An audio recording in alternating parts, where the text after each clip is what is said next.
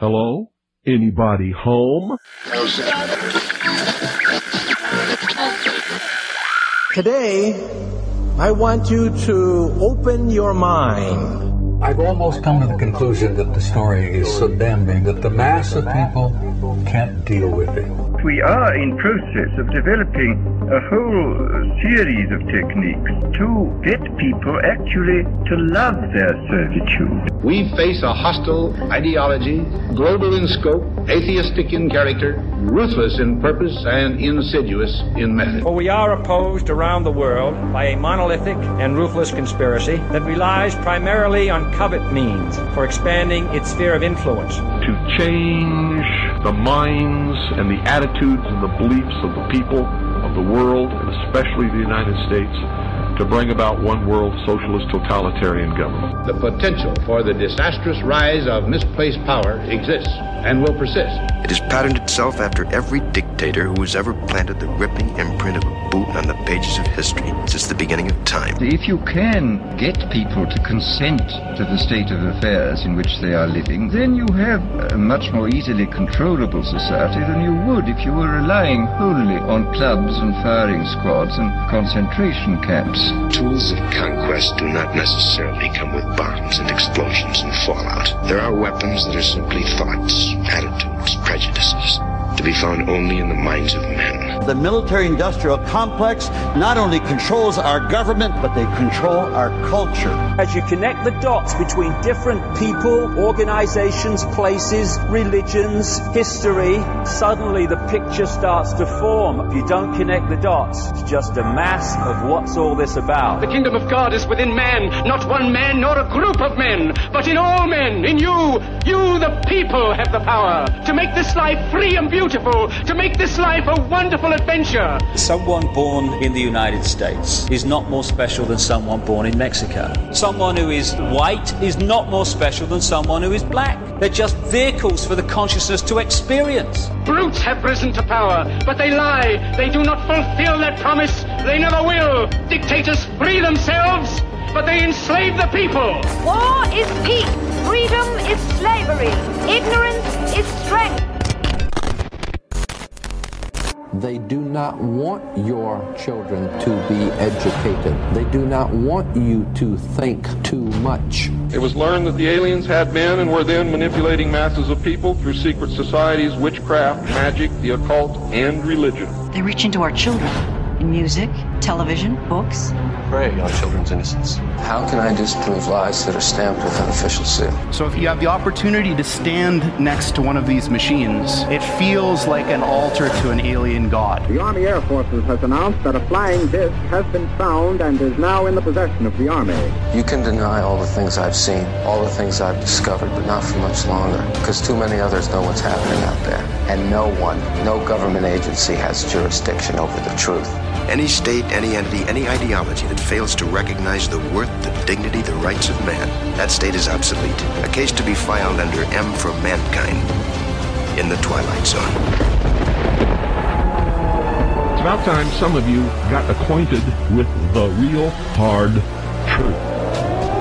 Freedom is the privilege to be right. Freedom from the disasters of our mistakes.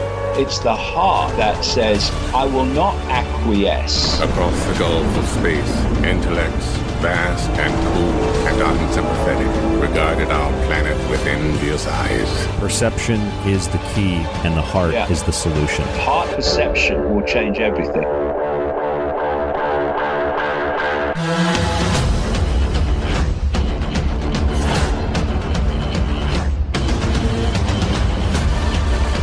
I'm your host, Ryan Gable, and you're listening to The Secret Teachings Radio on the Fringe FM. If you'd like to contact The Secret Teachings, you can email us at rdgable@yahoo.com.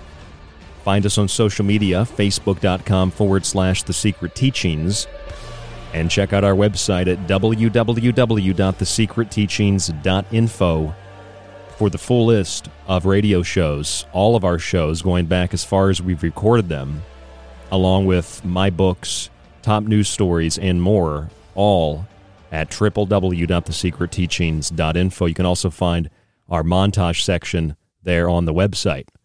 Today is Monday, February 1st, 2021. I normally don't give out the date because I try to keep shows as timeless as possible.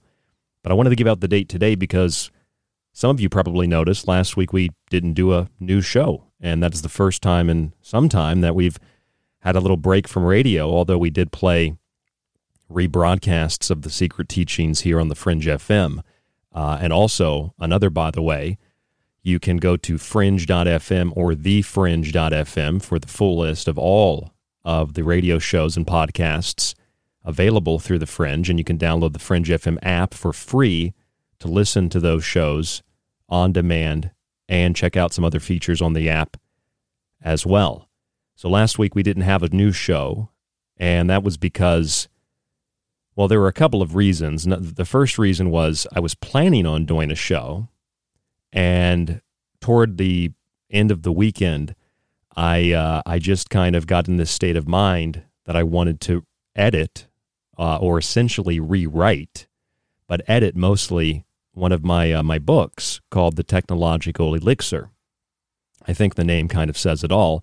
But the book, The Technological Elixir, I wrote it a couple of years ago, and I never really got a good opportunity to go through and do a thorough edit of the book, because all of these books that I have, the 3 books that I've written, The Technological Elixir, Food Philosophy, and Occult Arcana, I had publishers for them, but there was an issue with the publisher because of some legal things, and then I started publishing them myself, and it became more efficient, and I made more money from it, and it's helped to fund the show in ways that I never thought. So I started doing the self-publication, and so I'm doing everything. I do the edit, I do the text alignment. It's a lot of stuff. It's a lot of work because these books are pretty big.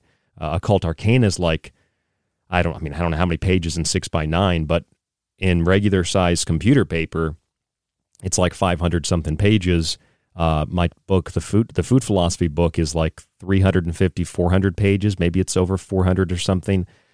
They're big books. And then the Technological Elixir is just over 450 or somewhere around there. I'm not finished with the final draft yet for the second edition, but it's a big book. So it takes a long time to get through all that material. And, if you sit there for hours and hours and hours and read like I do, you start to get kind of jumbled. And even if it's your writing, you start to make big mistakes. So you have to kind of take it one step at a time. So that's what I did last week. I took it one step at a time, editing this book, The Technological Elixir. The subtitle of the book is Black Goo, Transhumanism and Invoking Artificial Intelligence. And if you've got an old copy of this book, the new edition is going to include a number of different topics, from COVID-19 technocracy to the subject of UFOs and UFO cults, and an updated section on the music industry and the literal and metaphoric selling of one's soul to the devil, and how that relates also to technology, to technocracy, to artificial intelligence, and to a post-human, transhumanist, authoritarian global government. So all of that is in the book, and the text itself takes you from an introduction of terms, introduction of words and what they mean, like cyborg and AI, etc., artificial intelligence. It explains that technology is a tool and that it's not necessarily a bad thing.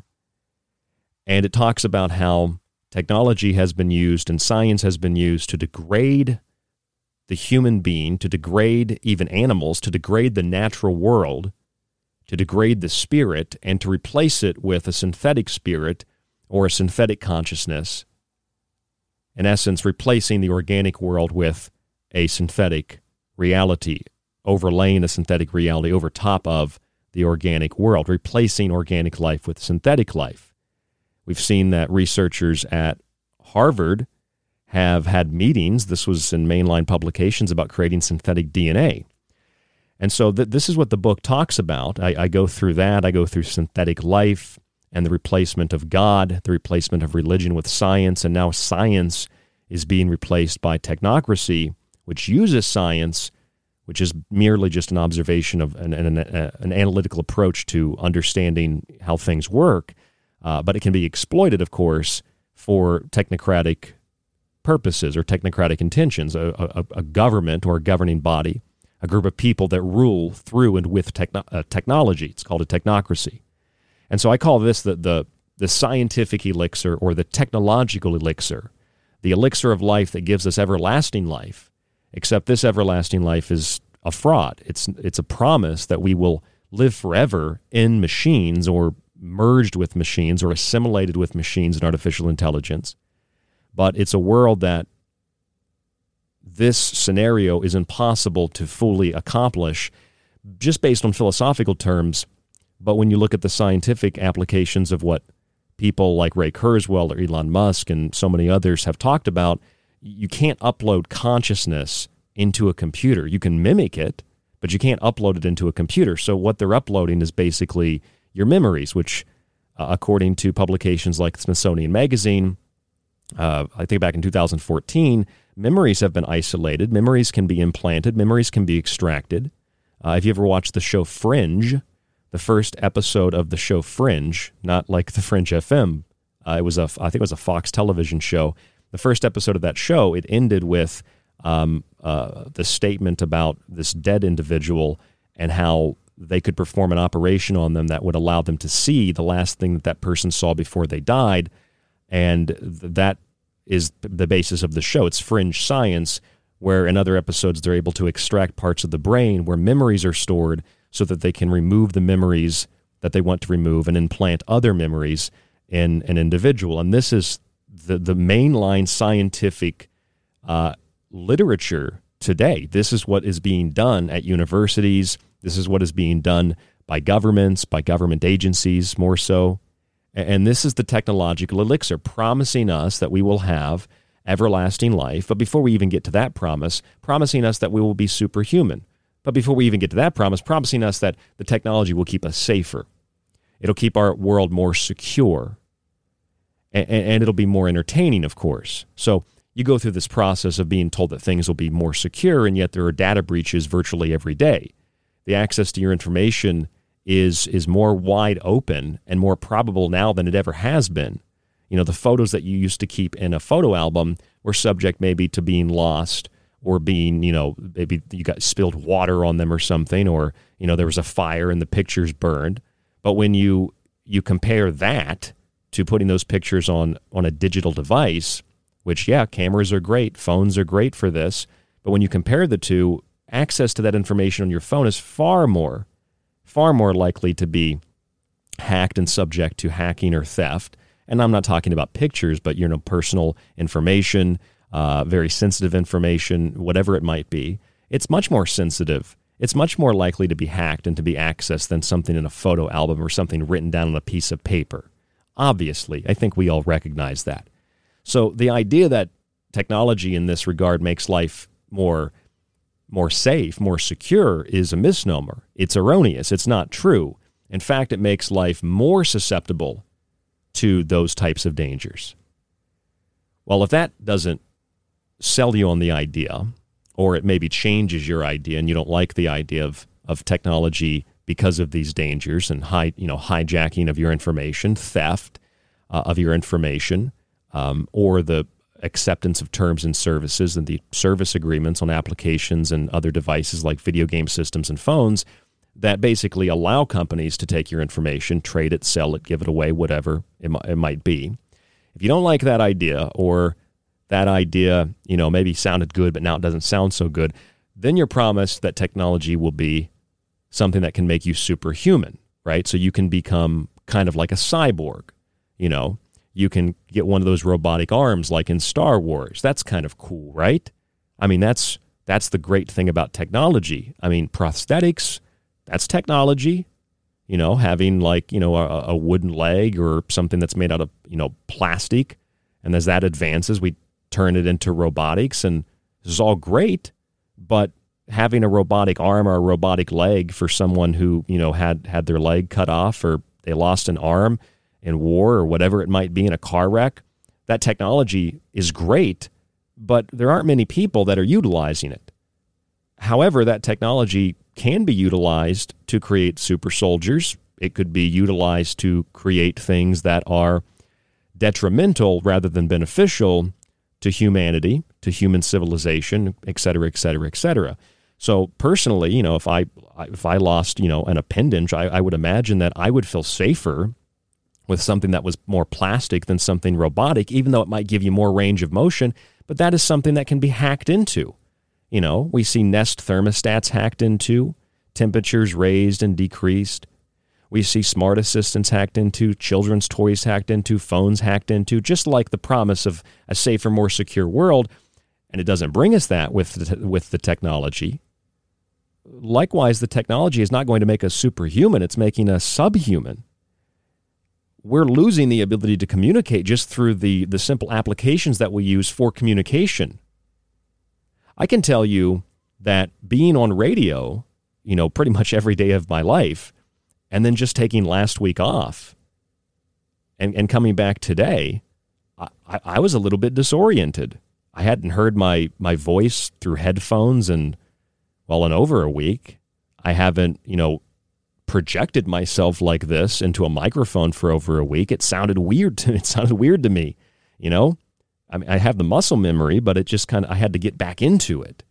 So it can disassociate you from reality.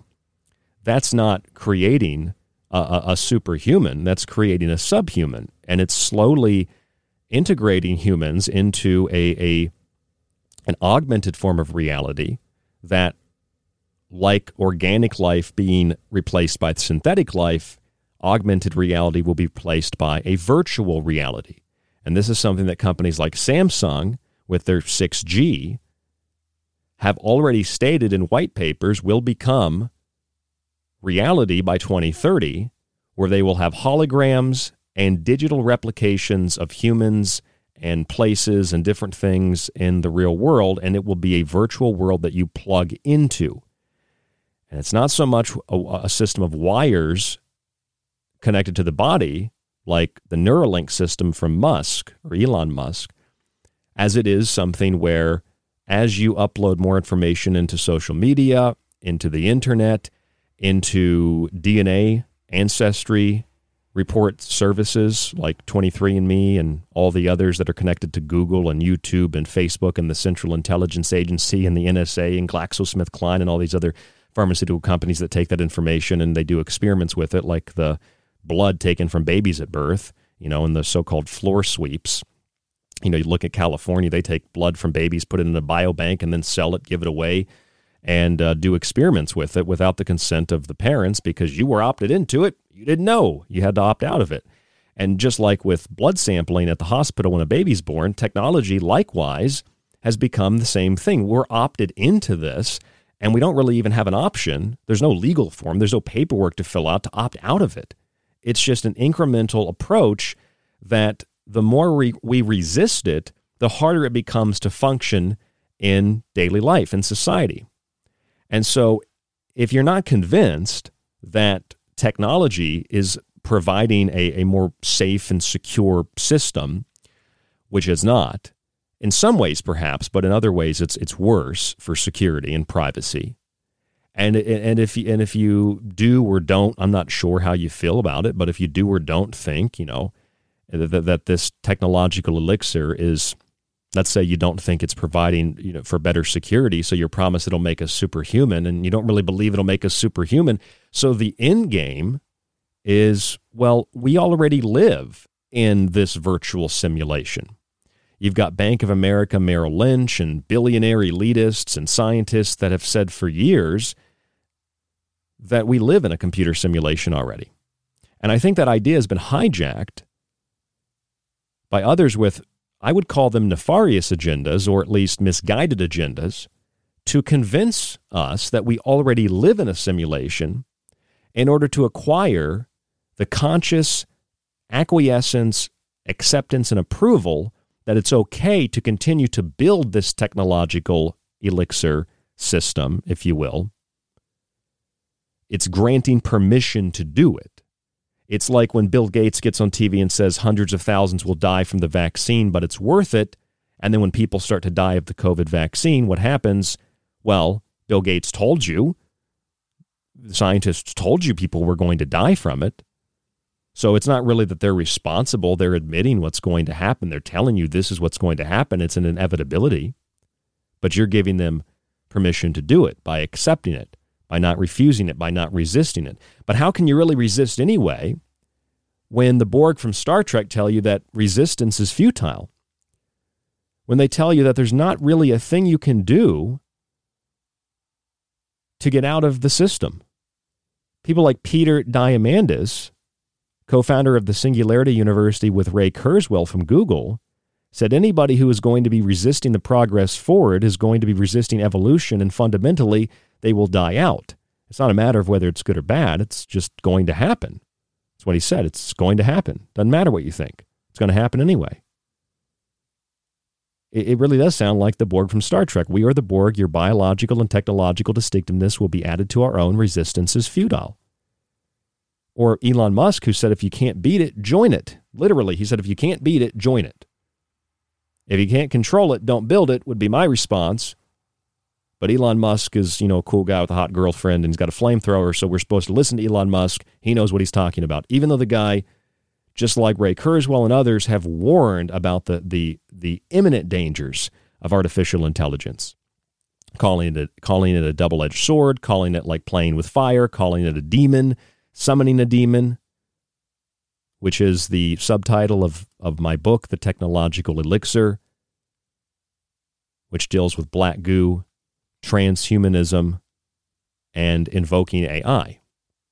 And so this is what I've been writing or rewriting and editing the last week, fixing grammatical errors, adding new information to the book, taking the reader from the idea that technology is a tool, it's neutral, through the degrading of humanity and the promise of a life of luxury and a life of ease, better security, superhuman abilities, and of course, the ultimate goal of creating a digital sub-reality where we can plug ourselves into to escape the real world, where all organic life is virtually replaced by synthetic life, where the sub-realities of augmented and virtual realities become the dominant reality.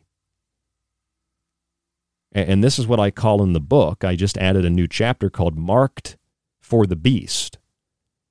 And I talk about in the book, in this new chapter, about what COVID-19 has been used for, and take you from COVID-19 and lockdowns and contact tracing and immunity cards and passports and telling people don't have sex because it spreads the disease. That's the elimination of the orgasm from 1984. George Orwell or Eric Blair, the author of the book, for those of you who don't know, and then taking us from that into essentially what the real virus is.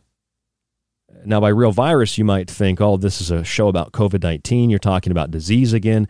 No, I don't mean that at all. I think that it's not so much a virus that makes you sick. It's something that, whatever is in the environment, something that monitors and tracks human movement. The virus is a digital monitoring system accompanied by contact tracers. It's an information bioweapon that serves binary purposes. It metaphorically represents the complex issues present within human civilization, while talks of exterminating the virus are instead meant to relate to humans, since our breath, social interactions, children, etc., are destroying the planet, according to people like Klaus Schwab or Bill Gates. And since the only solutions to COVID-19 have been a cashless society, remote communication, censorship of what is considered inaccurate information, totalitarian lockdowns, cultural BDSM, vaccine passports to fly, and the rapid introduction of artificial intelligence to save the world, the true threat to humanity then is not a coronavirus, but the virus or plague of artificial intelligence and nanotechnology. And this takes us in to the subjects of smart dust and Morgellons disease and black goo and things like that. That's what the overall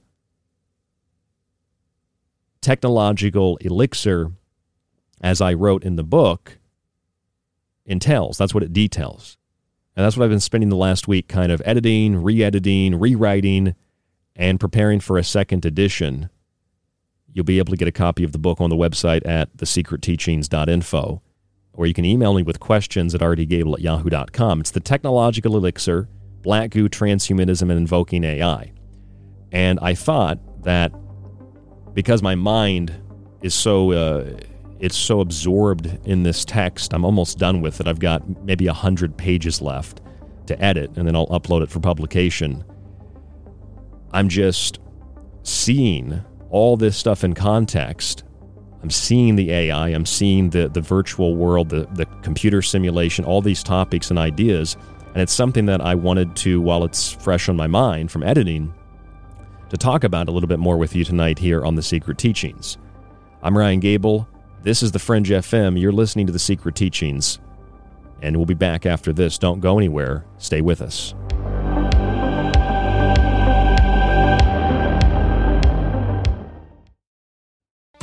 This is KTLK Digital Broadcasting, The Fringe FM.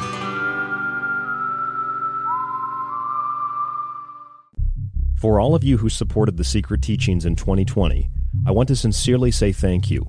And to begin 2021, here in the month of Janus, the year of the Ox and the year of Revelations, you can still subscribe to our entire show archive while getting access to the montages and all of my digital books, the old and new. You'll also get a free physical copy of one of my books shipped in the United States for free, autographed if you'd like. Just visit www.thesecretteachings.info and click on the Donate Subscribe option at the top of the page. You get the archive, montages, digital books, and a physical book for only $40. You can also use this deal to renew your subscription for another year. Use the website or our PayPal email, rdgable@yahoo.com. You can also use this email if you have any questions or to reach out to us for any reason. Your support helps guide the show, the network, and yourself. And we look forward to another year of The Secret Teachings right here on The Fringe FM. Alex Exum. My name is Alex Exum, and you're listening to The Fringe FM. So, you love talk radio? Then you'll love TalkStreamLive.com. TalkStream Live is always on, 24/7, with the best streaming talk shows. Find your favorite talkers and discover some new ones. It's free, readily available online or on mobile with any smartphone or tablet. Finding your favorite talk shows all in one place has gotten a whole lot easier. Just go to TalkStreamLive.com. Be sure to download the free apps from Google Play or the iTunes App Store. Why listen to The Fringe FM? We are your number one source for talk radio the mainstream media won't touch. Joe Roop brings you everything occult with Lighting the Void. Ryan Gables shatters paradigms with esoteric knowledge on The Secret Teachings. Gigi and Cortana explore the inner workings of our reality with Shift Happens. Jess of the Rogue Report brings you years of research to explore the hidden facts behind alternative topics. And myself, Alex Exum of Live Talk, the so-called Joker in the deck. We are The Fringe FM. This is The Secret Teachings. If you'd like to contact the show, email Ryan at rdgable@yahoo.com or find him on Facebook at facebook.com/thesecretteachings. This is Kev Baker of The Kev Baker Show. You can find me at Truth Frequency Radio or on my home website, www.kevbakershow.com. And you're listening to The Secret Teachings with Ryan Gable. The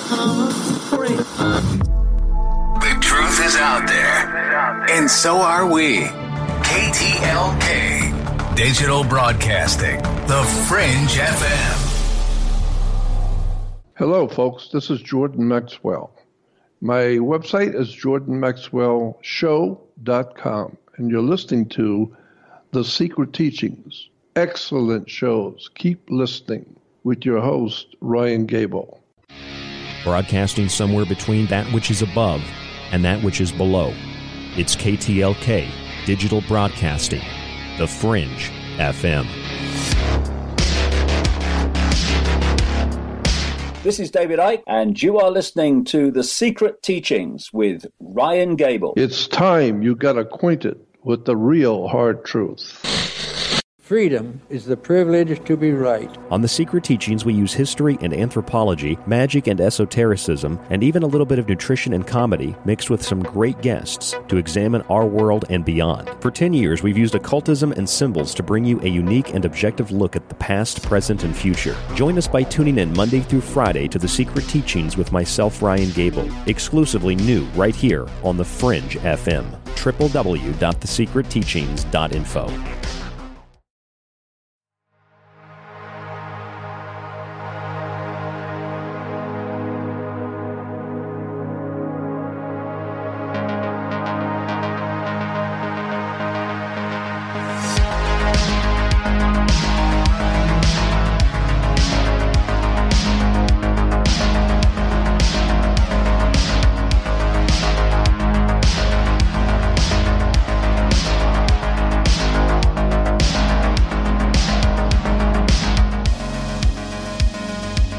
I'm your host, Ryan Gable, and you're listening to The Secret Teachings on The Fringe FM. So most of you know, last week I took a week off to edit my book, The Technological Elixir, for a second edition release.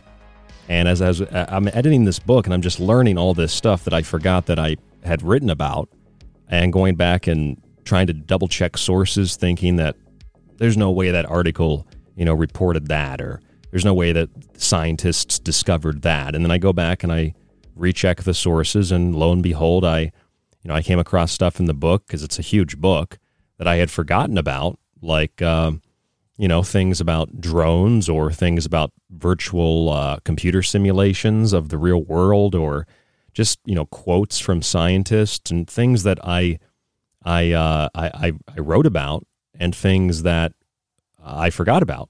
But things that are very important, and things that we can incorporate into the Secret Teachings when we do shows on the subject of technology and artificial intelligence and simulations of the real world, or the idea that our world is a simulation.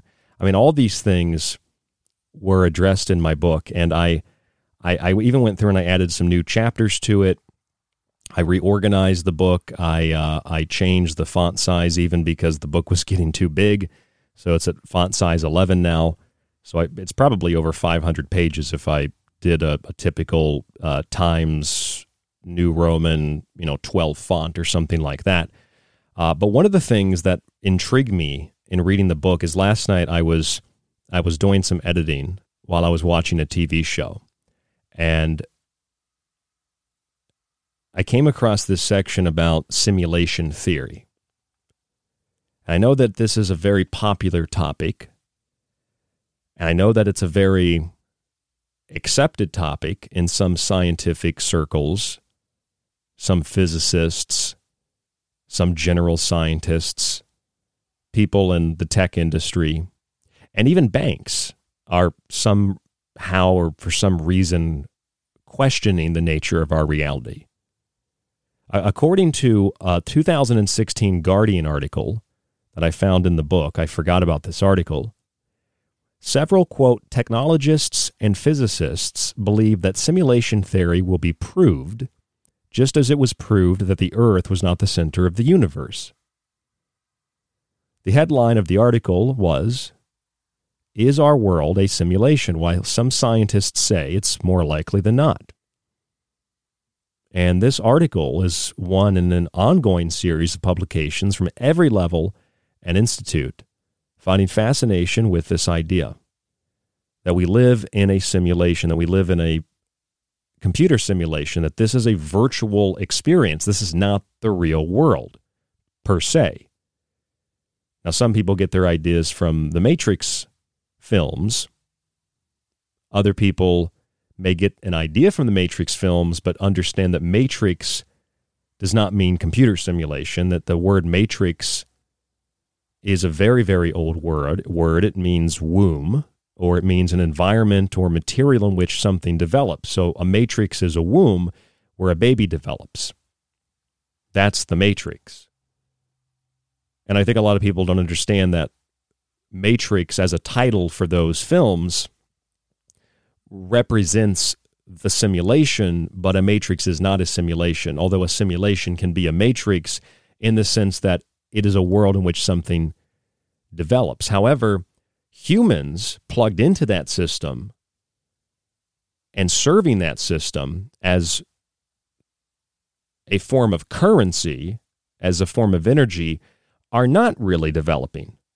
So a computer simulation really can't be a matrix by definition, because a computer simulation, depending on, I guess, how it was programmed, would not really allow humans to develop, at least in a progressive, positive way. It might prevent humans from developing in some manner, or humans might develop in a negative way, negative as per what we define as free thought and consciousness and the ability to move about and explore the world.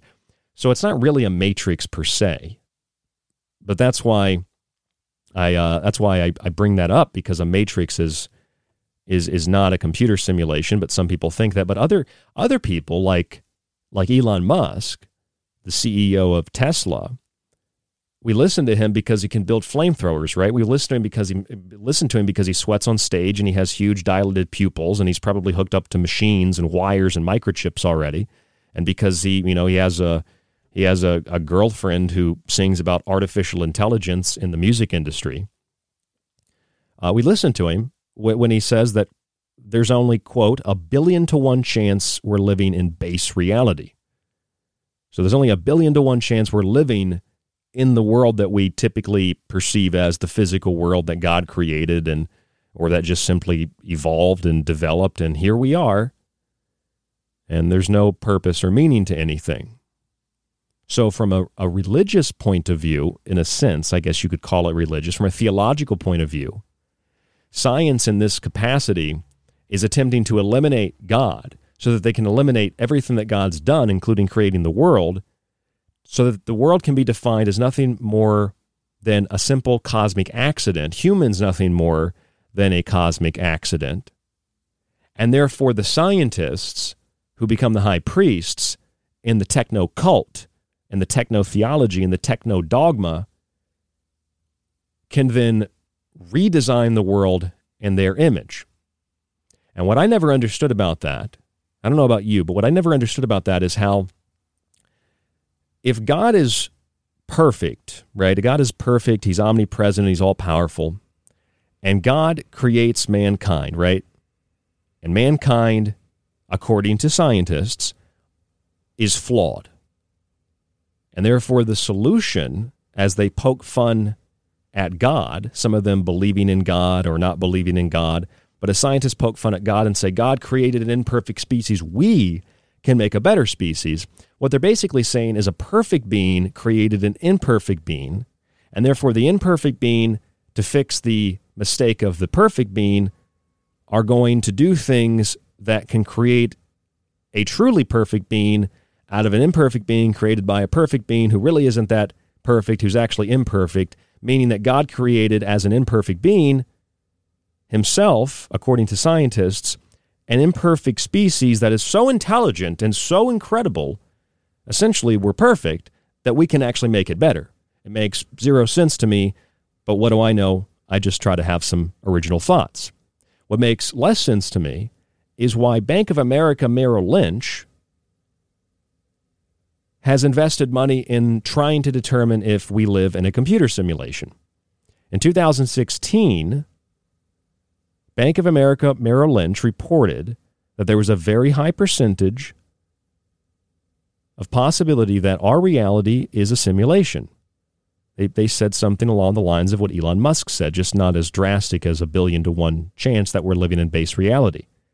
According to an article from Business Insider, Bank of America Merrill Lynch said there's a 20 to 50% chance that we are living in the Matrix, meaning that the world we experience as real is actually just a simulation. Well, again, the Matrix is something in which something else develops. It's like a construct. So a simulation can be a construct, but if we're not developing as humans, it's not really a matrix. But that's just semantics. That's just messing with the definition of the word. The article says that Bank of America Merrill Lynch, the firm, cites comments by Elon Musk and Nick Bostrom's seminal paper on the issue as the basis for its 20 to 50% view.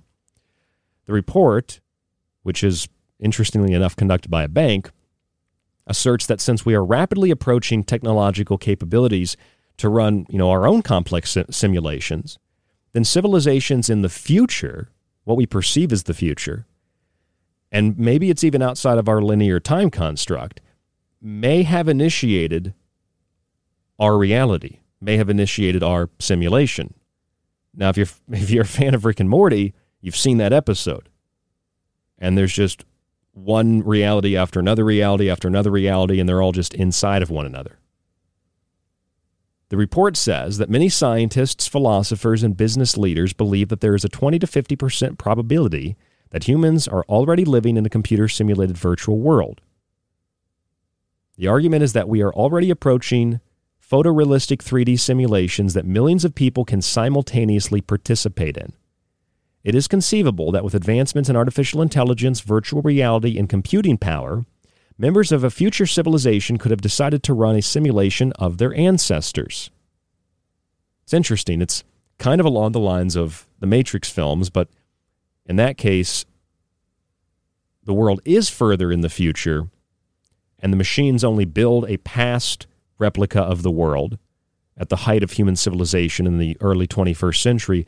They only build that structure so that humans feel as if they are always progressing in this matrix system. But in fact, they're stagnant, and the world is like 100+ years in the future, but the machines do that to control humans. These researchers are suggesting a similar theory, but that it's really us in the future that created a simulation to look back at ourselves. In other words, God created us, right, in his image. We in the future created ourselves in the past to experience what we are in the present, which would be the future from our perspectives. I don't know if that makes sense, but that's basically what the Bank of America Merrill Lynch people and other scientists and physicists are saying, that God didn't create us in our image. We created ourselves in our own image from the future, but we created the past to experience the past and the present, which is in our future. I mean, it's very confusing, which I know confusion is one of the side effects of COVID-19. I promise you I'm not sick.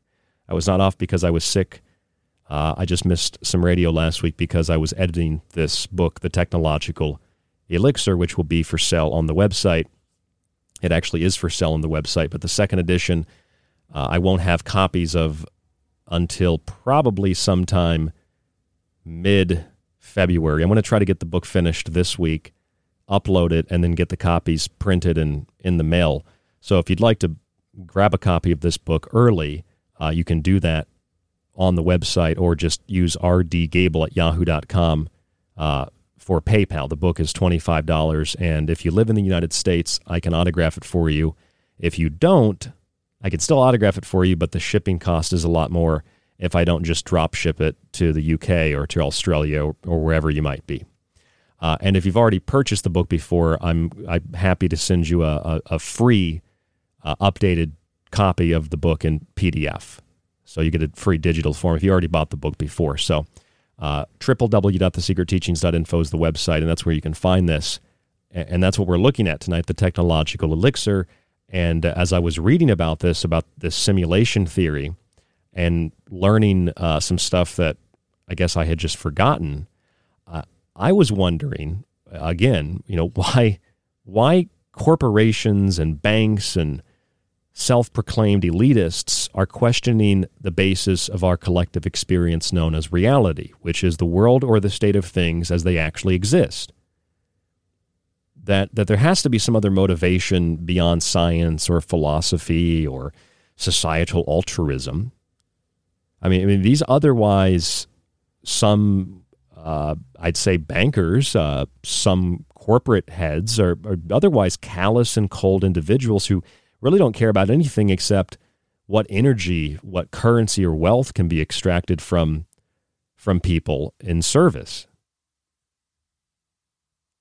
So why are they concerned with this simulation? Well,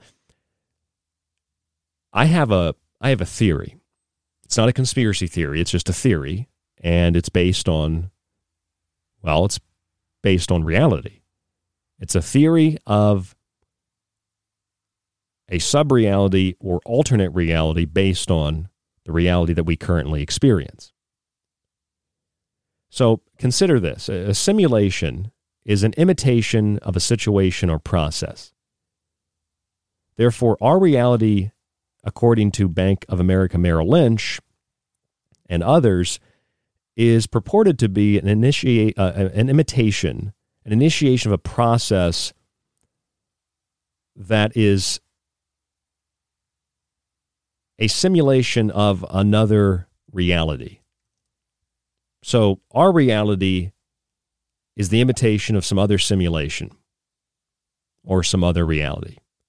If there really are other civilizations, perhaps our own in the future, as Bank of America Merrill Lynch suggested in 2016, or if there are other civilizations that are not our own, it's likely that their ability to perhaps hijack other weaker civilizations would possibly involve inundating them with entertainment, with promises of safety and security, with promises of becoming superhuman, with technology so incredibly awe-inspiring that it seems totally otherworldly.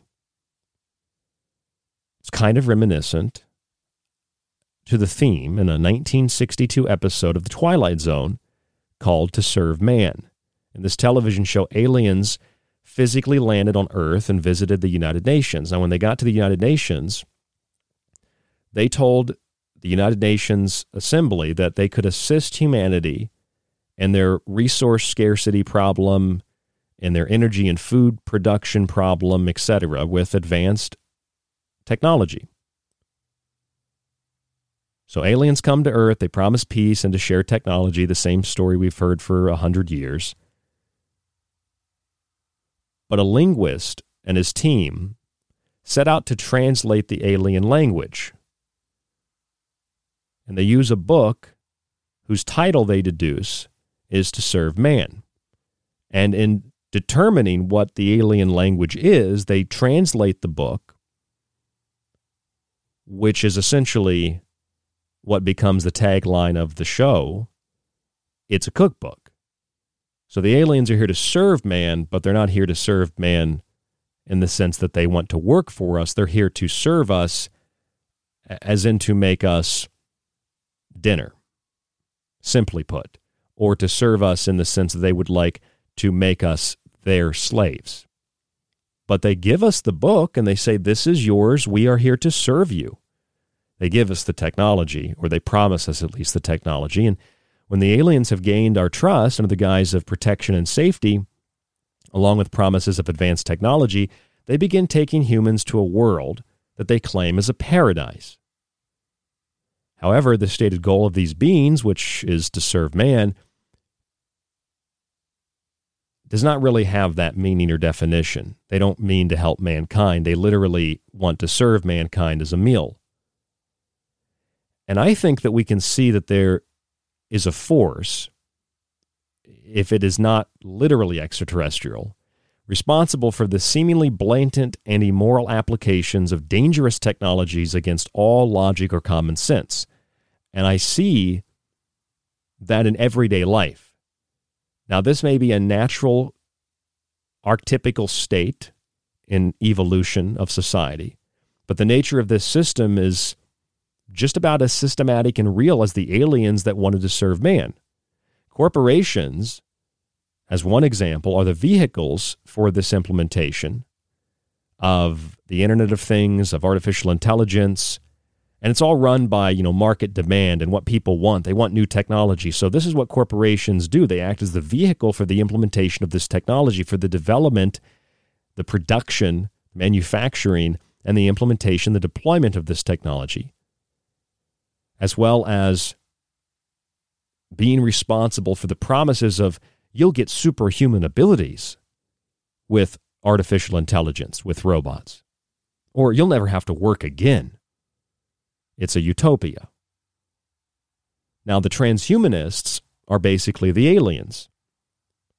Or if they're not the aliens, they're under the control of aliens, where they tell you this is really bad, we don't know what we're doing, The AI is too advanced. It's learning on its own. It's speaking in code. It's talking to itself. It's creating new languages. It's vastly superior to humans. But we have to keep building it, because if we don't build it, it will build itself or something. I don't understand, because they tell us that AI is coming regardless of what we do. I know that's meant to mean the general public, but when you read the statements of people like Musk and Kurzweil and others, and Peter Diamandis from the Singularity University, they say it doesn't matter what we do, AI is coming. So, as Elon Musk said, if you can't beat it, join it. So it's coming regardless of what you desire, what you think, whether or not you want to participate or already participate in the technocracy and what's being built. So the leading transhumanists, I say, are the aliens, or at least under their control, and the masses of people that buy the official reasoning for why we need such advanced forms of AI and why we need this technology are the humans that are willfully getting on the spaceship, despite warnings that to serve man really means that they want to eat you, that it's a cookbook. But you get on the spaceship because it tells you, because the aliens tell you they'll take you to utopia. The technocrats promise us that we will live in a utopia. We just have to follow them, get on the ship, and do what they say. And despite the warning, even by some technocrats, that this is dangerous, it's a cookbook, they kind of twitch and they start sweating and their eyes glitch, and they tell you, but we have to develop it. We have to make it anyway. We have to do this. And I think it's quite erroneous and misleading and a dangerous implication that we have to develop the technology before another country develops the technology. So we have to develop it in the United States before China, and China has to develop it before Russia, and so on and so forth, until we find ourselves today in an AI, autonomous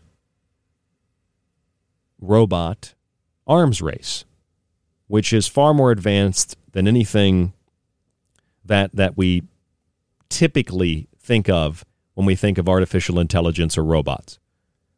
The stuff that we see is advanced, but it's what was advanced 10, 15, 20 years ago.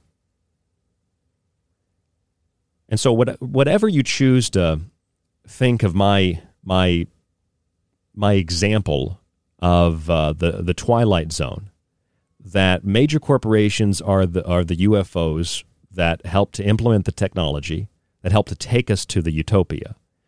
Transhumanists are the aliens promising to serve man, and the masses of people buying the official reasoning are the humans that are willingly getting on the spaceship despite warnings of what to serve man really means.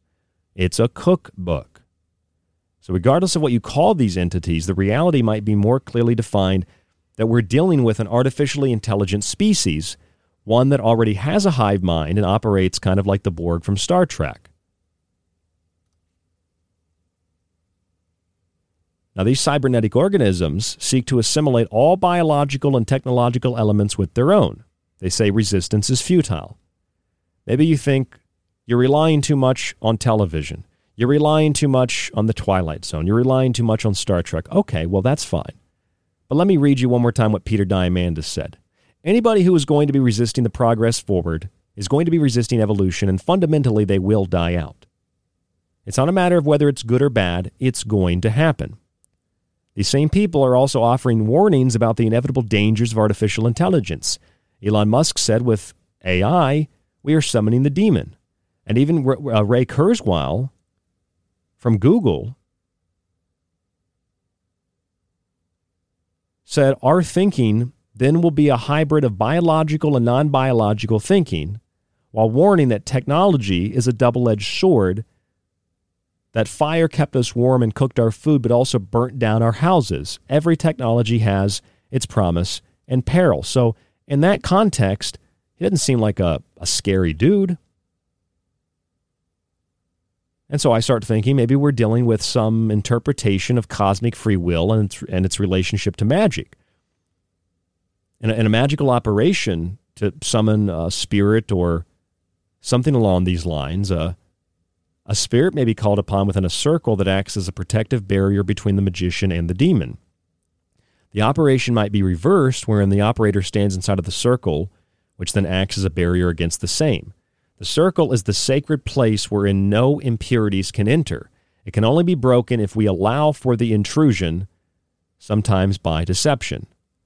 And so due to our free will, this AI system must deceive us into accepting our assimilation by informing us that we are already in a simulation, that we are going to become superhuman, therefore providing personal benefit.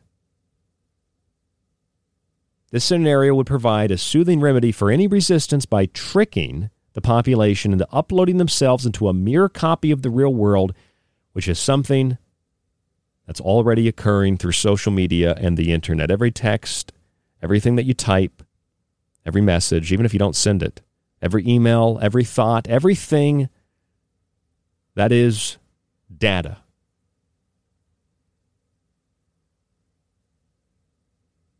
All of it. The Internet of Things, the smart technology. Perhaps the Internet itself is already conscious. It's the brain of the AI. Everything else is being constructed,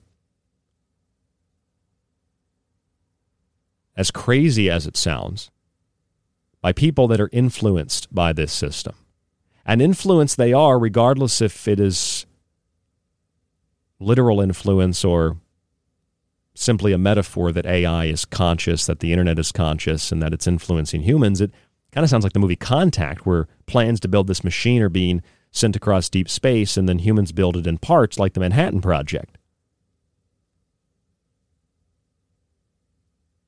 And so regardless of what you might think of artificial intelligence, or if you think that this is fear-mongering, I want you to consider that what's being proposed is a hive mind or cloud connecting every human through the Internet of Things, the IoT, and AI, and how it's not going to free us from some perceived material bondage. Instead, it'll do exactly the same. It'll do exactly what it promises us that we will be free from. The hive mind will enslave us in an artificially controlled virtual thinking process where all thoughts are brought into unison based on the directives or the dictates of whatever is in control of the system. In promising to free us from bondage, we must first be convinced that this is the state we currently exist. Then we can equate free potential with bound limitations and take the latter under the name of the former as a solution to the problem that essentially does not exist. And part of this process of uploading the brain, uploading the consciousness, is not to upload our brain, but to upload what makes us us in terms of information, in terms of data, and to place it into artificial brains, to place it into a system controlled by artificial brains, controlled by artificial intelligence, controlled by an artificially conscious sentient system that then is connected to the Internet of Things, connected to every computer in office buildings and dorm rooms, activated with total control of autonomous weapon systems. It's literally Skynet. But are we getting these ideas from the Terminator? Are we getting these ideas from the Matrix? Are we getting these ideas from the Twilight Zone or from Star Trek and Star Wars? Or are those things predictive programming? Are they already placed within the simulation to convince us that it's something that we need to willingly accept as we become more conscious of what's happening? We're going to explore this tonight on The Secret Teachings. The name of the show, The Technological Elixir, Dreaming of Simulation. I'm Ryan Gable, and there's more after this. Don't go anywhere.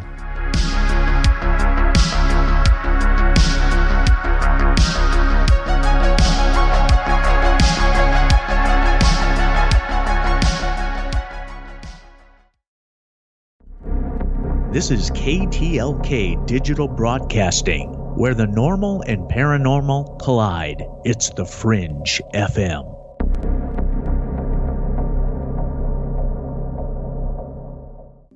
You are listening to The Secret Teachings. To contact the show, to share information and your opinion, or give recommendations, email rdgable@yahoo.com.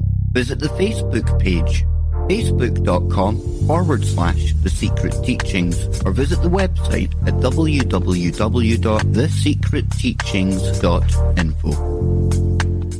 Do you like The Secret Teachings and Ryan's passionately balanced approach to subjects from food and health to the entertainment industry and the occult? Then check out Ryan's books, available in PDF and softcover with free shipping in the United States. For a practical, balanced, and unique look at the food industry, vaccinations, the theories of disease, and geoengineering, grab a copy of Food Philosophy. For a deeper look into artificial intelligence, UFO cults, black goo, and pacts made with the devil in the music and entertainment industry, have a look at the technological Elixir. Or look for Ryan's masterpiece, Occult Arcana, an encyclopedia of occult knowledge spanning from mythology and science to symbols and sigils, from ritual magic to voodoo, and from comparative religion and psychic abilities to paranormal activity. All 3 books can be purchased on the website at thesecretteachings.info, where you can read reviews from other authors and radio hosts around the world. Just visit thesecretteachings.info.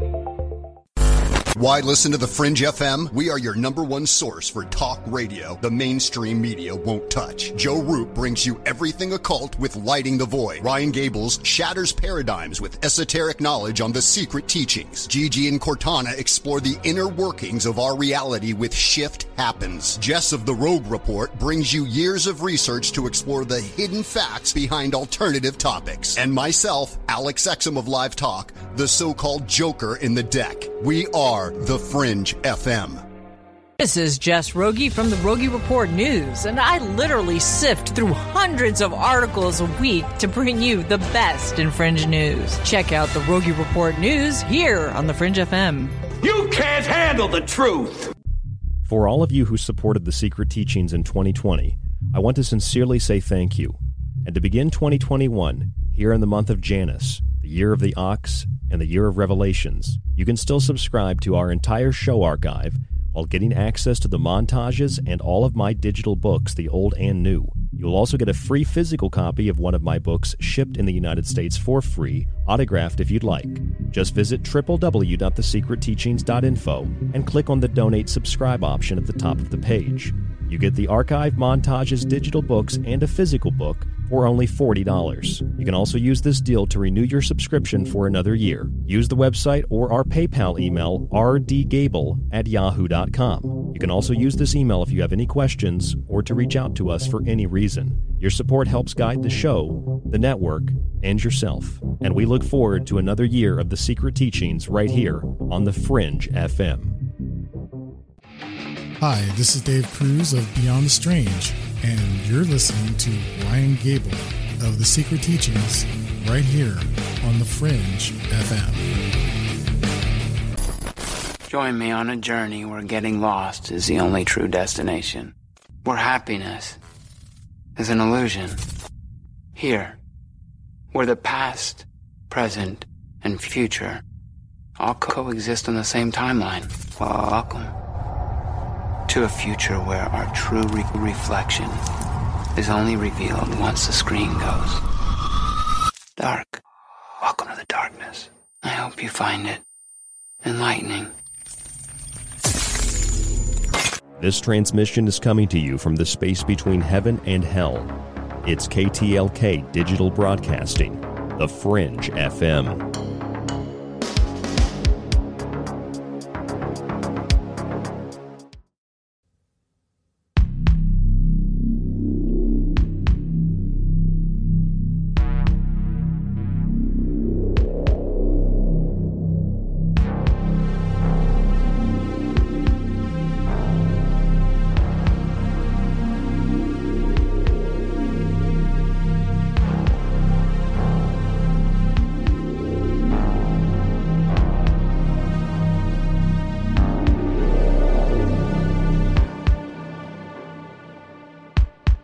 I'm your host, Ryan Gable, and you're listening to The Secret Teachings on the Fringe FM. A lot of people are really excited about simulation theory. It's always a very popular topic. And you hear about simulation theory in TV shows and movies and documentaries. You hear about it from scientists, engineers, technologists, technocrats. But you also hear about it from banks. Bank of America Merrill Lynch back in 2016 suggested that based on their research and based on the research of other prominent scientists, that there's a very good chance, 20 to 50% chance, that our world is a computer simulation. People like Elon Musk said that the chances are even higher that our world is the simulation. That there's only a 1 in a billionth chance, he says, that this is base reality. Now, let's set aside the percentages and the so-called predictions of what our reality really is. I just know it's a very hot topic. It's a very popular topic. We like to talk about it. We like to think about it because it's good for late-night radio, and it's good for people that want to sound smart. You start talking about a simulated reality. It's almost like we can barely figure out our reality, and so maybe we're just jumping to other realities to dismiss the fact that we can't really figure out what some of our reality is. It's kind of like we can't fully understand DNA, so let's just alter it and call everything that we don't understand junk. And we do the same thing with nature in general. If it's not something that we can directly use or profit in some way from, we just dismiss it. It's irrelevant. It's useless. And that's not a result of capitalism. That's a result of a lack of moral maturity. What I mean by all this is, if we do live in a simulation, then what exactly can we do to escape the simulation? If a simulation was constructed either by our distant relatives in the future, and we're just them in the past, which is really the present, they're present, observing the simulation, are present in the simulation, but they are our future selves. This is what Bank of America Merrill Lynch suggested.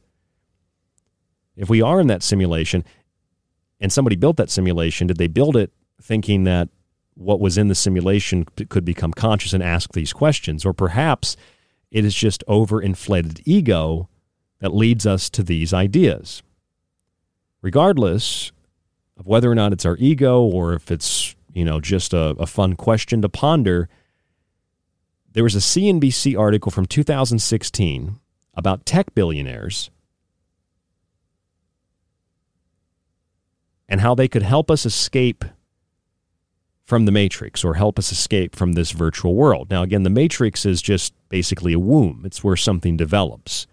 If humans aren't developing in a computer simulation, then it's not really a Matrix, but that only is in reference to the popular culture of movies like The Matrix or The Terminator. It's still a simulation of the real world, whatever that real world might be, whether that real world is the past from a present or future point of view, our ancestors in the future, or it's the height of our civilization like in The Matrix and the real world. Time is actually 100 years distant in the future. You're really living in the past. But this is dealing with, time and the construct of time and time loops and different avenues of time, different timelines. I mean, this stuff gets really complicated. It's kind of overwhelming, and that's why I think it's just a fun topic for some people, but it's not a serious topic. But if you want to get serious about it, there are some people that are very serious about helping humanity to escape from the Matrix. But maybe the question of escaping from the Matrix is the wrong question.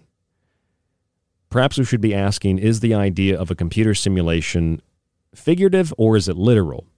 Or could it be a little bit of both? It's kind of similar when we talk about technology and AI and the IoT and sub-realities and creating a better world because God messed up. God's imperfect creation can create a more perfect world than the perfect creator. It's very similar to the allegory of the Tower of Babel, right?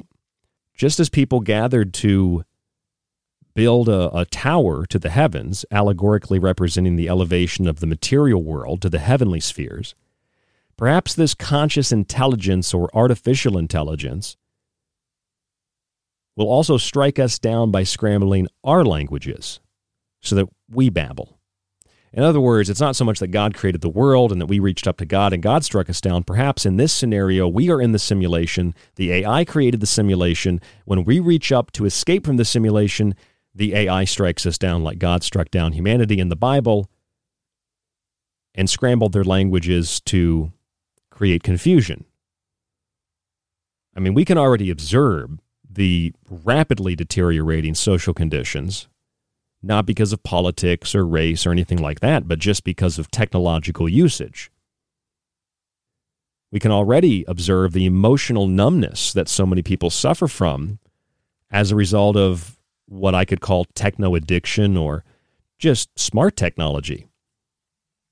We suffer from emotional numbness. We suffer from, for some people, an inability to fully communicate. That doesn't mean people can't talk. It just means to fully express how they feel. To go beyond the surface level. Our communication today has regressed to pictorial language, which, unlike hieroglyphics, is void of complex meaning. You look at an Egyptian hieroglyphic, it's not the same as a poop emoji, all right, or vice versa of that. A poop emoji is not the same as an Egyptian hieroglyphic. Now, the one language and the one common speech that is talked about in Genesis chapter 11, verse 1 in the Bible may inevitably become a better description for the hive mind that companies like Google are striving to construct. In our modern version of Babel, the world language is not only verbal, but instead represents the conscious connectivity of all humans with animals and nature. It has been all but destroyed because of minor technological applications in smart devices. In our advancements and understandings, we have perhaps recognize that our world is a simulation operated by vastly superior non-human intelligences, perhaps those we have created through the internet. In order to maintain the status quo, this intelligence has attempted to scatter both our spiritual and emotional languages, as well as our verbal language, perhaps even using the allegory of the Tower of Babel as a commonly known story to implant the acceptance of this shift through archaically programming our subconscious. I know that's a pretty deep concept, but that's where my thought process was this week when I was editing the technological Elixir book. That the one language and one common speech is the result of us attempting to break out of the simulation. While in the Bible, the one common speech, the one language is God's punishment for trying to reach heaven.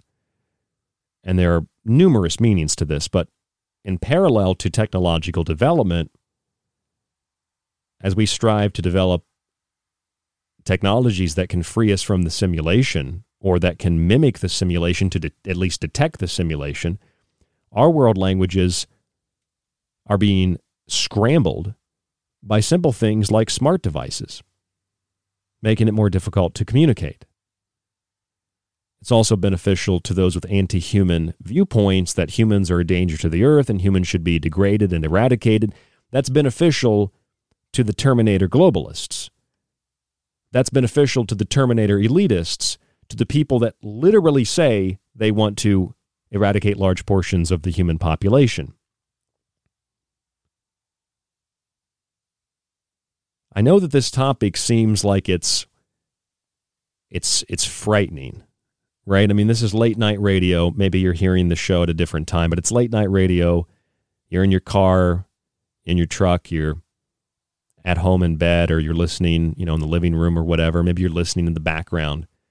I mean, this sounds like it's really scary stuff. And furthermore, it's not just speculative rantings. It's all based on I guess I should say, quote unquote, reality. It's all based on stuff that is documented. And I'm not proposing a theory that I want you to believe. I'm just saying that there are some very strong theoretical parallels between alien invasions, be them extraterrestrial, extra-dimensional, interdimensional, be them demons, whatever you choose to call them, those that want to serve man, those that want to assimilate biological and technological distinctiveness. And what is happening today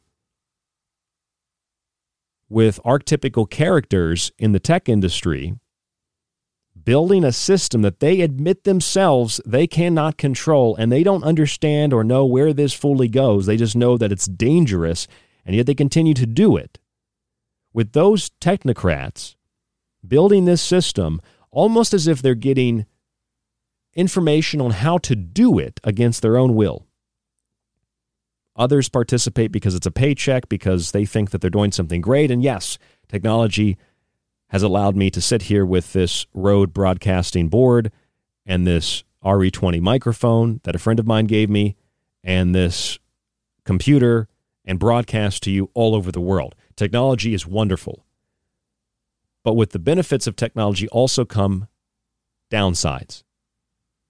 And although it might seem as if I'm focusing on those downsides, I'm actually focusing in the center, because the downsides of technology have all but been totally ignored by the established technocratic elite who want to use technology to form a technocracy in order to have full spectrum dominance of the entire planet, from satellites in the sky like Elon Musk is putting up to broadcast the internet, just like drones and Mark Zuckerberg from Facebook and others wanting to do that. It's literally creating a net of satellites in the sky, in the macrocosm of the human being, connected to the microcosm, which is the Neuralink. So the Skylink and the Neuralink literally create a blanket of information in the sky, creating a digital sub-reality and an actual Skynet. Reality mimics art. Art mimics reality. You can say that some art, some movies, some ideas, some concepts are predictive programming for what humans know is coming. Others would say that that information was channeled, that it was more of a prophecy, and that's what we're seeing happening. People make that same argument with the Bible. But whatever it is, there's no doubt that even if those things gave us the idea, they were purely imaginative, and they gave us the idea to build these systems, it's still here. It's still happening. And it's not something to be afraid of. It's not something to be frightened of. It's something that we should recognize, and something that we should, if we would like to see the system fail, stop participating in. Now, I know it gets harder and harder to do that. For example, myself, I've got a very, very, very, very old iPhone.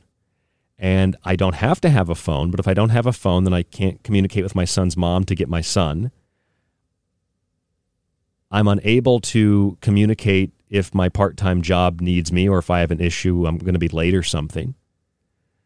I'd be less able to check my emails. I get hundreds of them a week from listeners and from other people that send me things that I, for radio's sake, need to examine.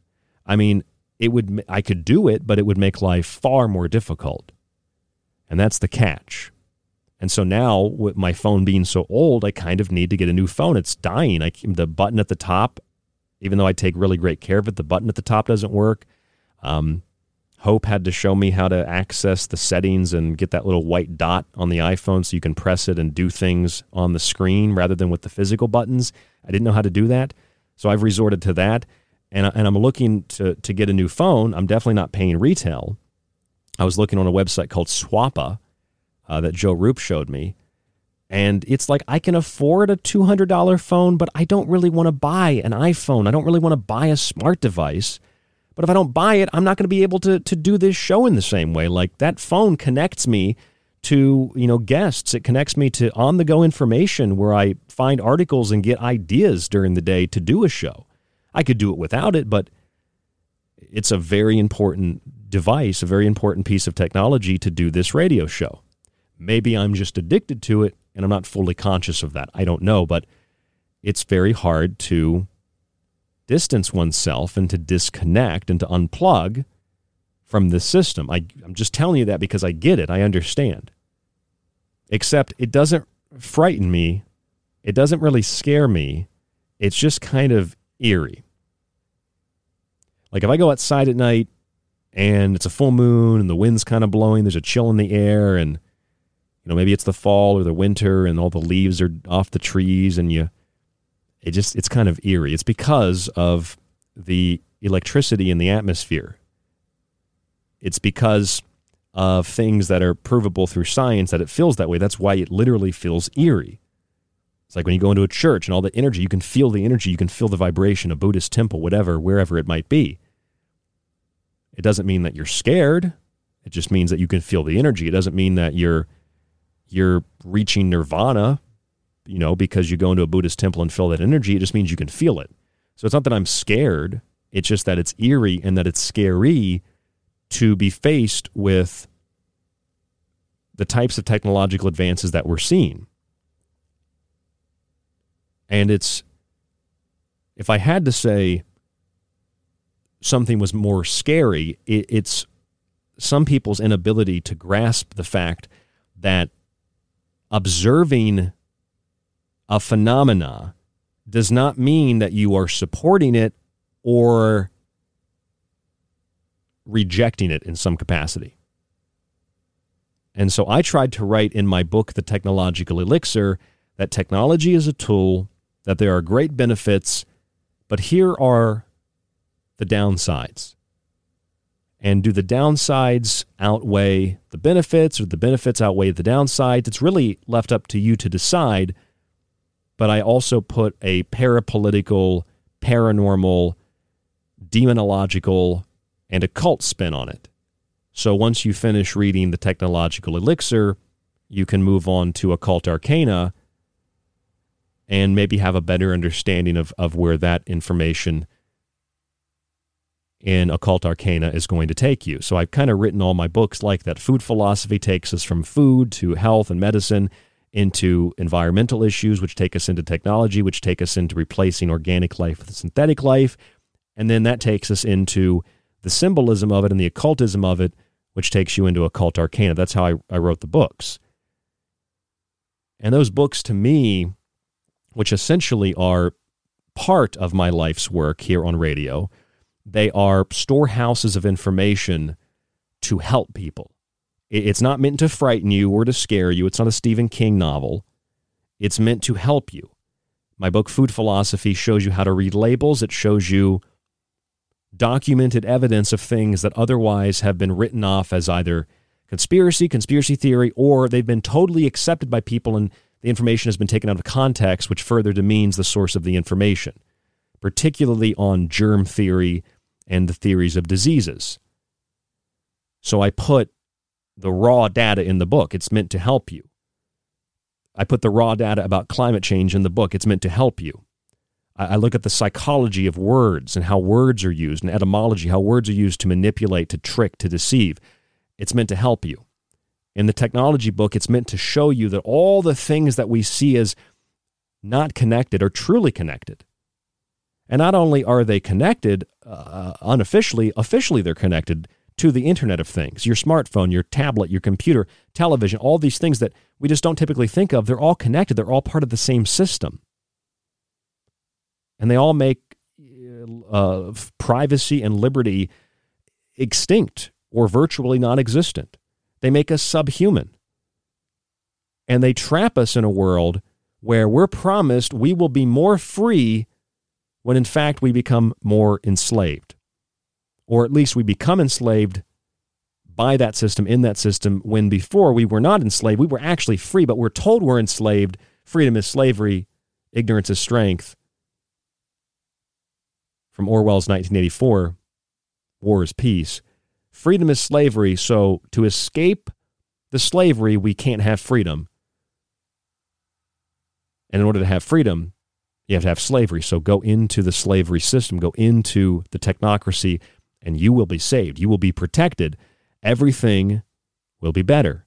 Everything will be fixed. Technology is no different than pharmaceutical drugs or vaccinations or alcohol or any other kind of drug, right? Any kind of illicit drug. I mean, yeah, people do drugs or drink alcohol to have experiences, but you take psychedelic drugs to have experiences to actually learn things, right? Ayahuasca or whatever it might be, magic mushrooms, to have experiences, to learn things, to explore, to expand.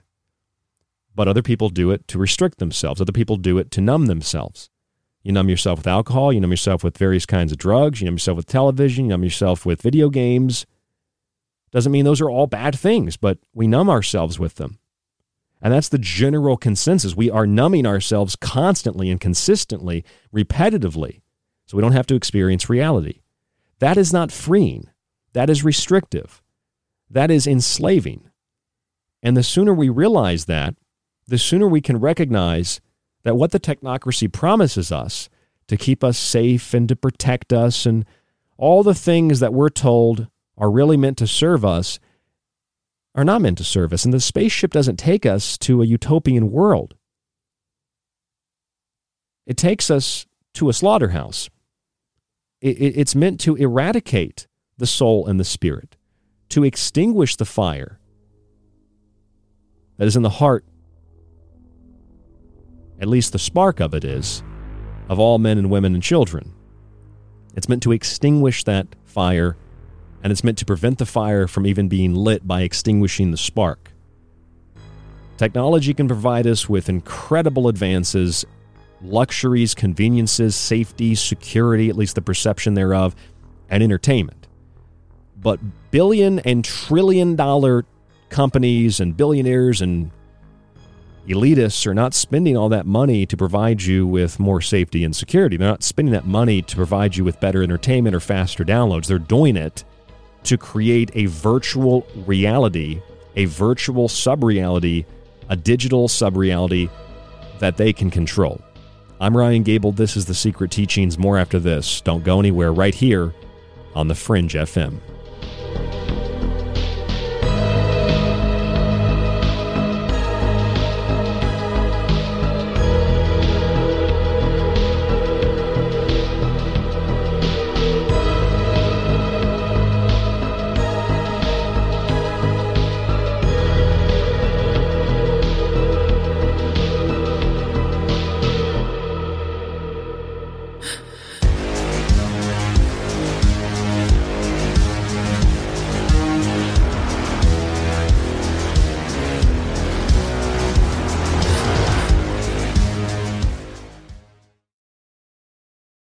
You could listen to this. And again, people say David has no evidence, but I hate this channel. Or you could listen to The Secret Teachings with myself, Ryan Gable, 5 nights a week on The Fringe FM, and join us to explore the outer limits of history, symbolism, parapolitics, and more. We'll explore a little of everything, but don't take my word for it. I'm kind of like you. I'm a last of a dying breed, a generalist. That's thesecretteachings.info and The Fringe FM.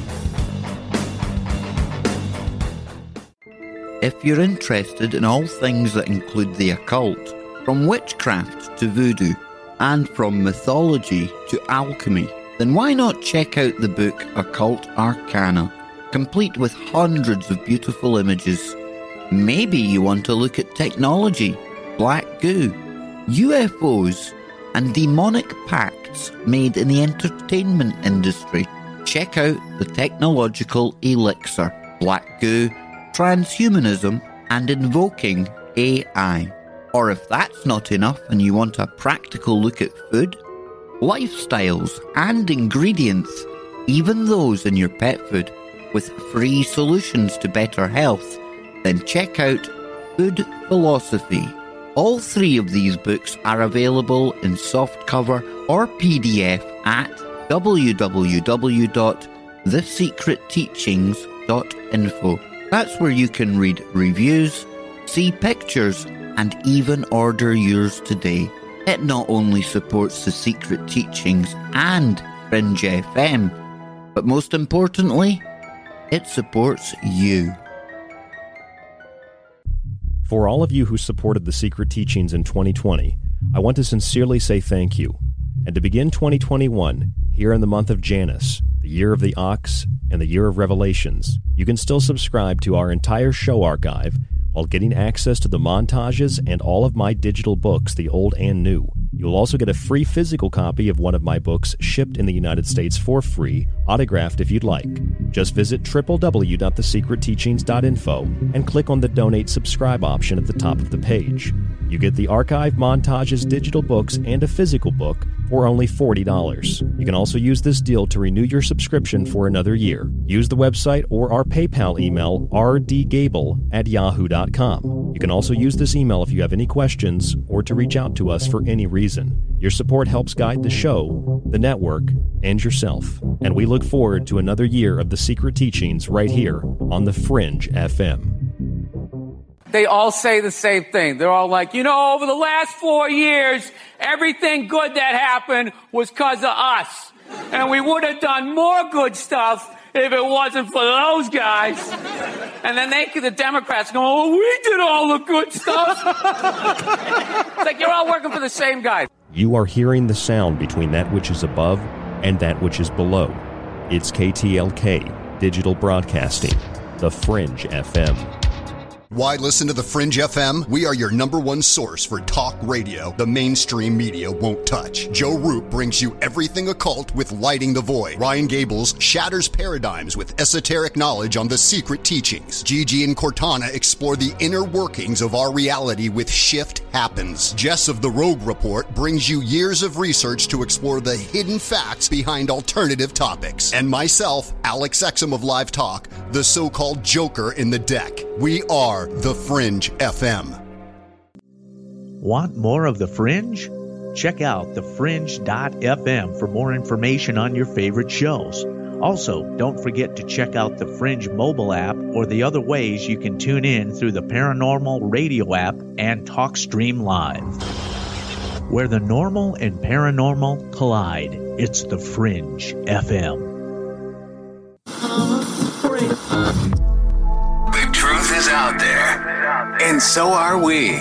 KTLK, Digital Broadcasting, The Fringe FM. This is The Secret Teachings. If you'd like to contact the show, email Ryan at rdgable@yahoo.com or find him on Facebook at facebook.com/thesecretteachings. Howdy, this is Jim Mars, the New York Times bestselling author of Crossfire, Rule by Secrecy, Rise of the Fourth Reich, and my latest one, Our Occulted History. And you're listening to The Secret Teachings.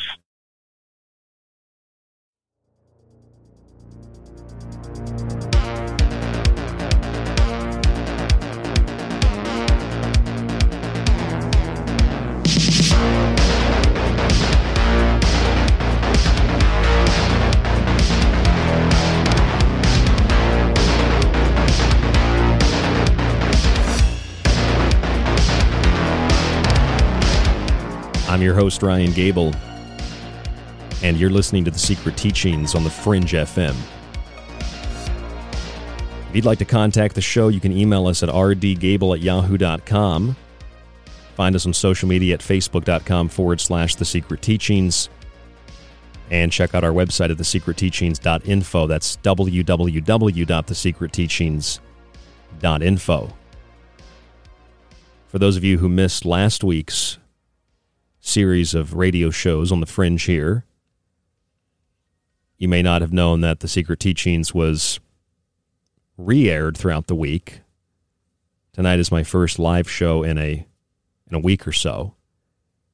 Spent most of my time editing my book, The Technological Elixir, and preparing it for a second edition release. And if you're interested in the book, if you already have a copy of it, I'm happy to send you a free copy of the updated digital file. If you'd like to grab an updated copy of it before it even is printed, I can reserve those copies so I know how many of them to print, and then it doesn't take as long to get there. If you pre-ordered now, I could probably get it to you sometime, hopefully sometime toward the third week of this month, because I'm going to finish this book really soon. I'm almost done with it. Finish it, get it uploaded, get it printed. So if you have any interest in grabbing a copy of the new book, which includes a new section on COVID-19 technocracy, it includes a section on UFO cults and updates on everything else. Lots of information jam-packed, including a new section on QAnon as a self-organizing collective intelligence or an AI system, a bot, which I've maintained for 5 years is what it was and what it seems to have turned out to be in large capacity. Not all of it, but in most of the stories about QAnon, that's what it seems to actually be, is that kind of a system. So all that's in the book. If you're interested, it's $25 US. That's with free shipping in the US, and it's autographed if you'd like. Just visit PayPal and use the email rdgable@yahoo.com, and then just type a note of what address and if you'd like me to sign it with anything specific. Or you can go to the website, thesecretteachings.info, click on the book tab for the Technological Elixir, and you can order a copy there. Any orders that come in from here, February 1st on out, will be of the brand new second edition. And if you get your orders in soon for the second edition, you're going to get them a lot sooner. So I don't have to order them, get them in, and then you buy them.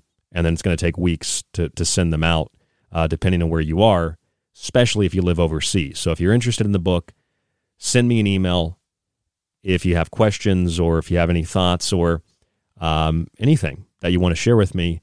It's the Technological Elixir, www.thesecretteachings.info. And I've pointed this out a few times. It's essentially the second book in a three-part series, which essentially overviews what The Secret Teachings as a radio show is all about.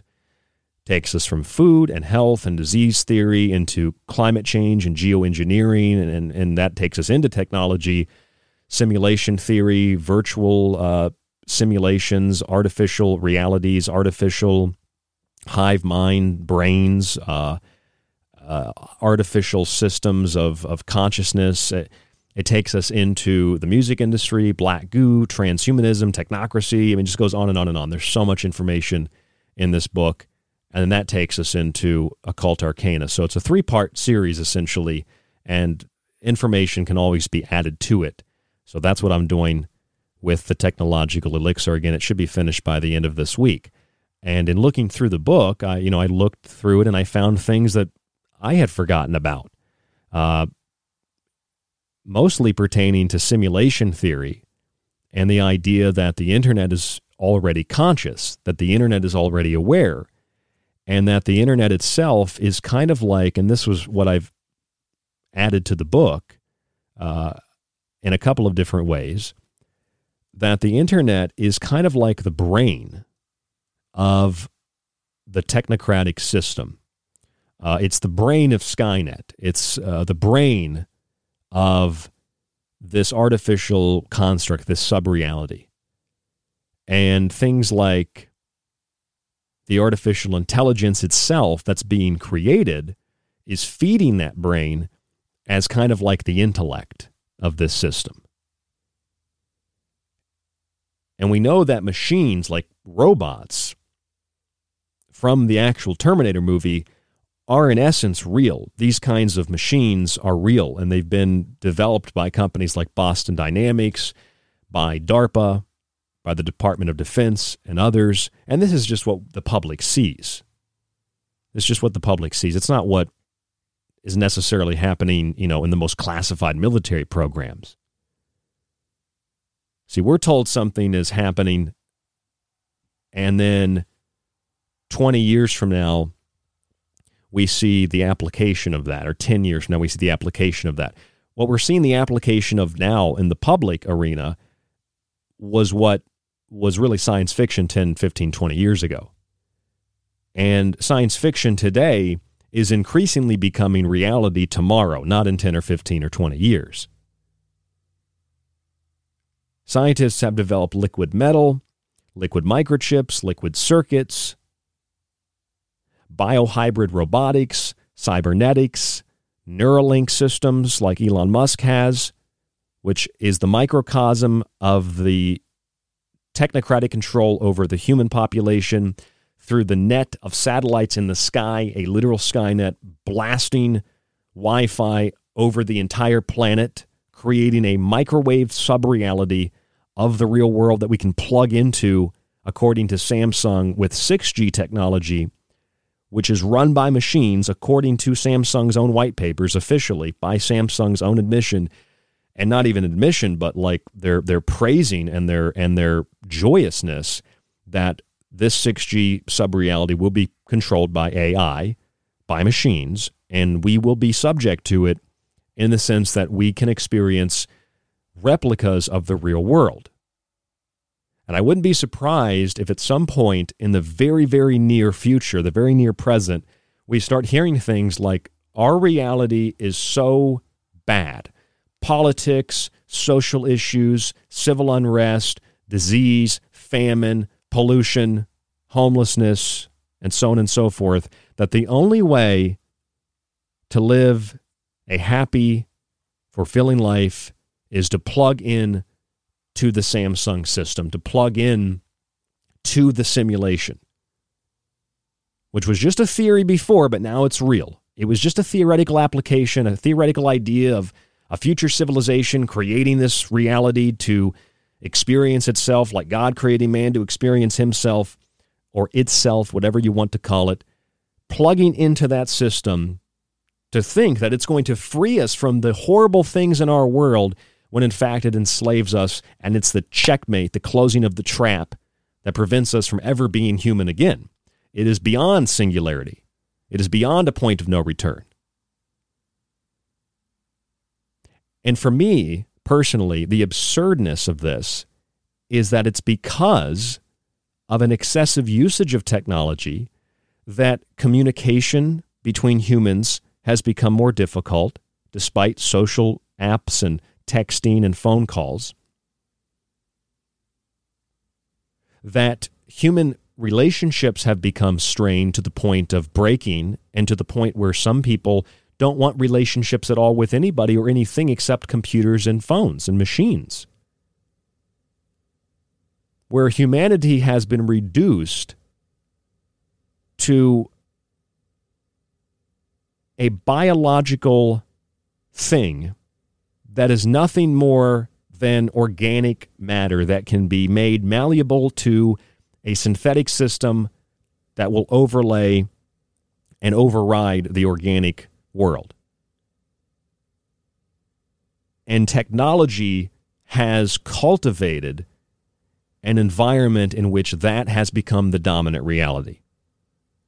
When we disconnect from what we already are connected to, the world really isn't that bad of a place. You disconnect from the media, you disconnect from the black mirrors of your television screens and computers and tablets and phones, and the world becomes more peaceful. It's not as violent. When we disconnect from these systems, things don't get worse, they get better. But because we're so connected to the systems, the blame is being placed not on the system, it's being placed on the outside world that will justify then more integration into the system, which is responsible for deteriorating social conditions at minimal, which lead us to focus even more strongly on more technological applications.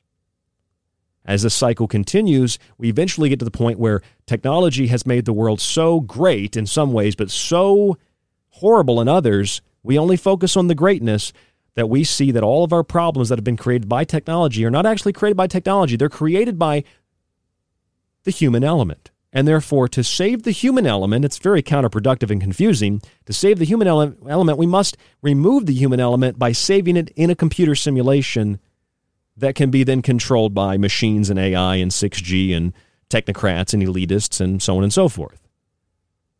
But these are the same people that openly have anti-human sentiment and don't want humans to exist at all, at least in large numbers. And the ones that do exist, they want them to be a form of currency, a form of worker, a form of slave to serve the system of elitists like the movie Elysium. People like Klaus Schwab and others. That's what the Great Reset or the Great Leap Forward Part 2 is all about.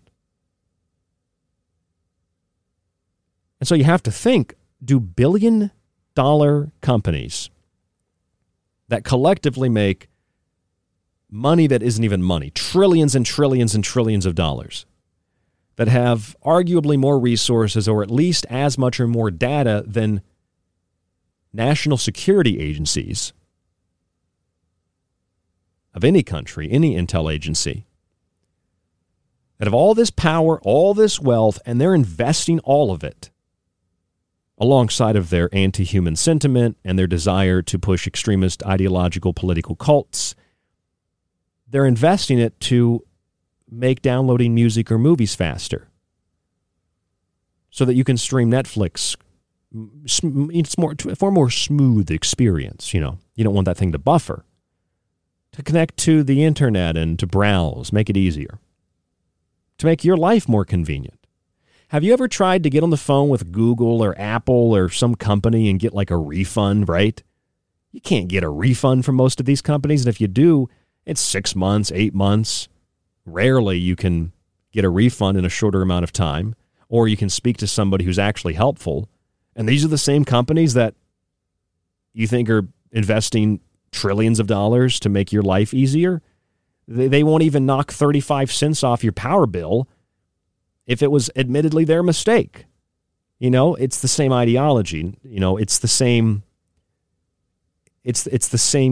cult-like mindset, the same attitude. Power companies that install smart meters that they know are dangerous, that they know allow for entry into the privacy of the home through other smart devices, through smart bulbs and phones and kitchen appliances, etc. Devices they know overcharge for time of usage, but it's okay because it's smart, so it can't be wrong. Those are the same companies that when you call them and tell them, I'm not paying for this installation fee, and generally speaking, if you tell them I'm not paying, you know, you opt out, therefore they don't charge you. If you try to get a refund for something after you paid it, you can't get that money back. You think that company cares? You think Google cares? Facebook cares? Facebook is designing technology to read your thoughts. Well, but it's to make it an easier social media experience so you can post your thoughts randomly to Facebook. Well, what happens if some thoughts are censored? Can you not express your thoughts if certain thoughts on social media are censored? Facebook is a company that wants to control the flow of information under the guise of security and protection, and got to protect people from false information. They want to secure that information. They want to have a monopoly on information and on data. And this is the same company that is inventing technology to read your thoughts so they can extract them in real time. What happens when the two collide? When extracting your natural, innate thoughts in real time clash with, we don't like those thoughts, we're censoring them. You're talking about mind control and social control and brain manipulation on a level that goes beyond anything you've seen in science fiction. You think these big companies are investing this money to save the world? You think these big companies are investing this money to make your life easier? You think these big companies are investing all this money because, you know, Greta Thunberg said, "How dare you?" Right? I think I have that sound clip. How dare you? How dare you? You think they're investing money because they want to save the environment? No. They are, at least the ideology of these companies and these people, is that humans are bad. There needs to be a post-industrial, post-human world, and that it can be replaced with machines and robots and AI. And the few humans that are left that are in this system can be the fuel to power the system. And they can be integrated and assimilated into a singularity, into a simulation, into a world that through their own acquiescence, through their own acceptance, without reading the terms and service agreement, they accept, they participate in willingly without knowing what they're participating in, and they become the driving force to create the system that further enslaves them under the promise of freeing them. And within that system that they built with all their data, they become nothing more than the shadows of their digital selves as the body and the mind and the soul and the spirit are extinguished, but copied and poorly replicated in this virtual world. I'm supposed to think, in the same way that billion-trillion-dollar companies want to make your life easier when you can't even get a refund for their mistake on your bill, I'm supposed to think that these same companies want to build a world that makes it easier for us to function in and makes life more convenient and entertaining. I don't think so. I'm supposed to think that this, at least the idea of it, is very human, it's very archetypical, and it's a very natural form of evolutionary process. Unless they know something we don't know about past human civilizations that grew to this level and then were extinguished, it seems like that is an erroneous, implicating idea that this is a natural thing to develop in this capacity, when in fact it's very alien to human progress, evolution, and development. And it's the very alien side of this that makes me think that artificial intelligence, AI, whatever it is, where it came from, how it was developed, the various forms of it, are at the very minimal, they are alien in nature, they are extraterrestrial in nature to some degree. It's like they're not from here, they're otherworldly. And it's not just figurative, it's also literal. It's both. And that what is being built is a system in which there is no escape from, a system in which humans are the virus, humans are to be eradicated, humans need to wear masks, humans need to degrade themselves for the planet, degrade themselves to save the world, eliminate themselves to save the world, social distance, and get a vaccine that doesn't work according to Pfizer and according to Merck, who stopped making the vaccine because they said just get sick and get better. It's better than the vaccine.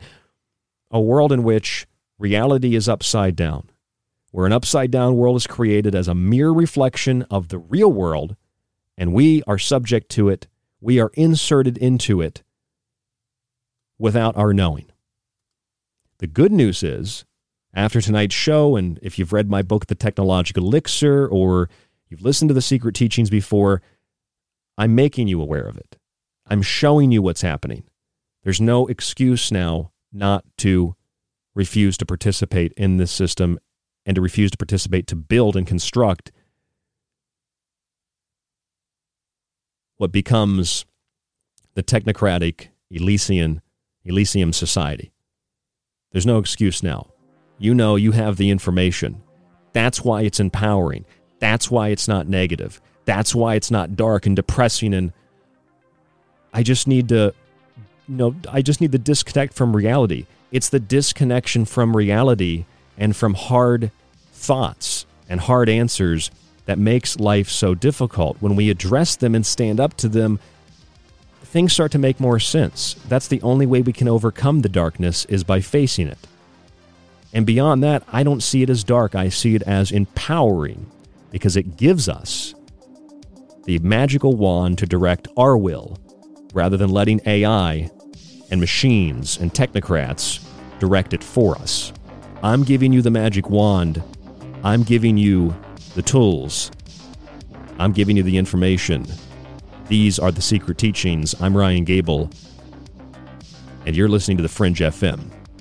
If you'd like to contact us, rdgable@yahoo.com, thesecretteachings.info, and facebook.com/thesecretteachings. I hope that you have a really great night. I appreciate you listening to the show, tuning into The Fringe, staying with us last week while I edited my book and didn't have a new show. Thank you for supporting us and helping to keep us on air. Your donations, your books that you buy, and the subscriptions really do support this show and allow us to do what we do 5 nights a week.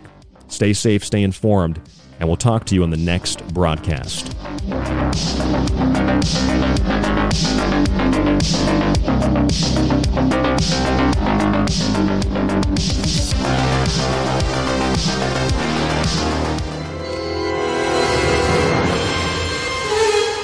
Time's up.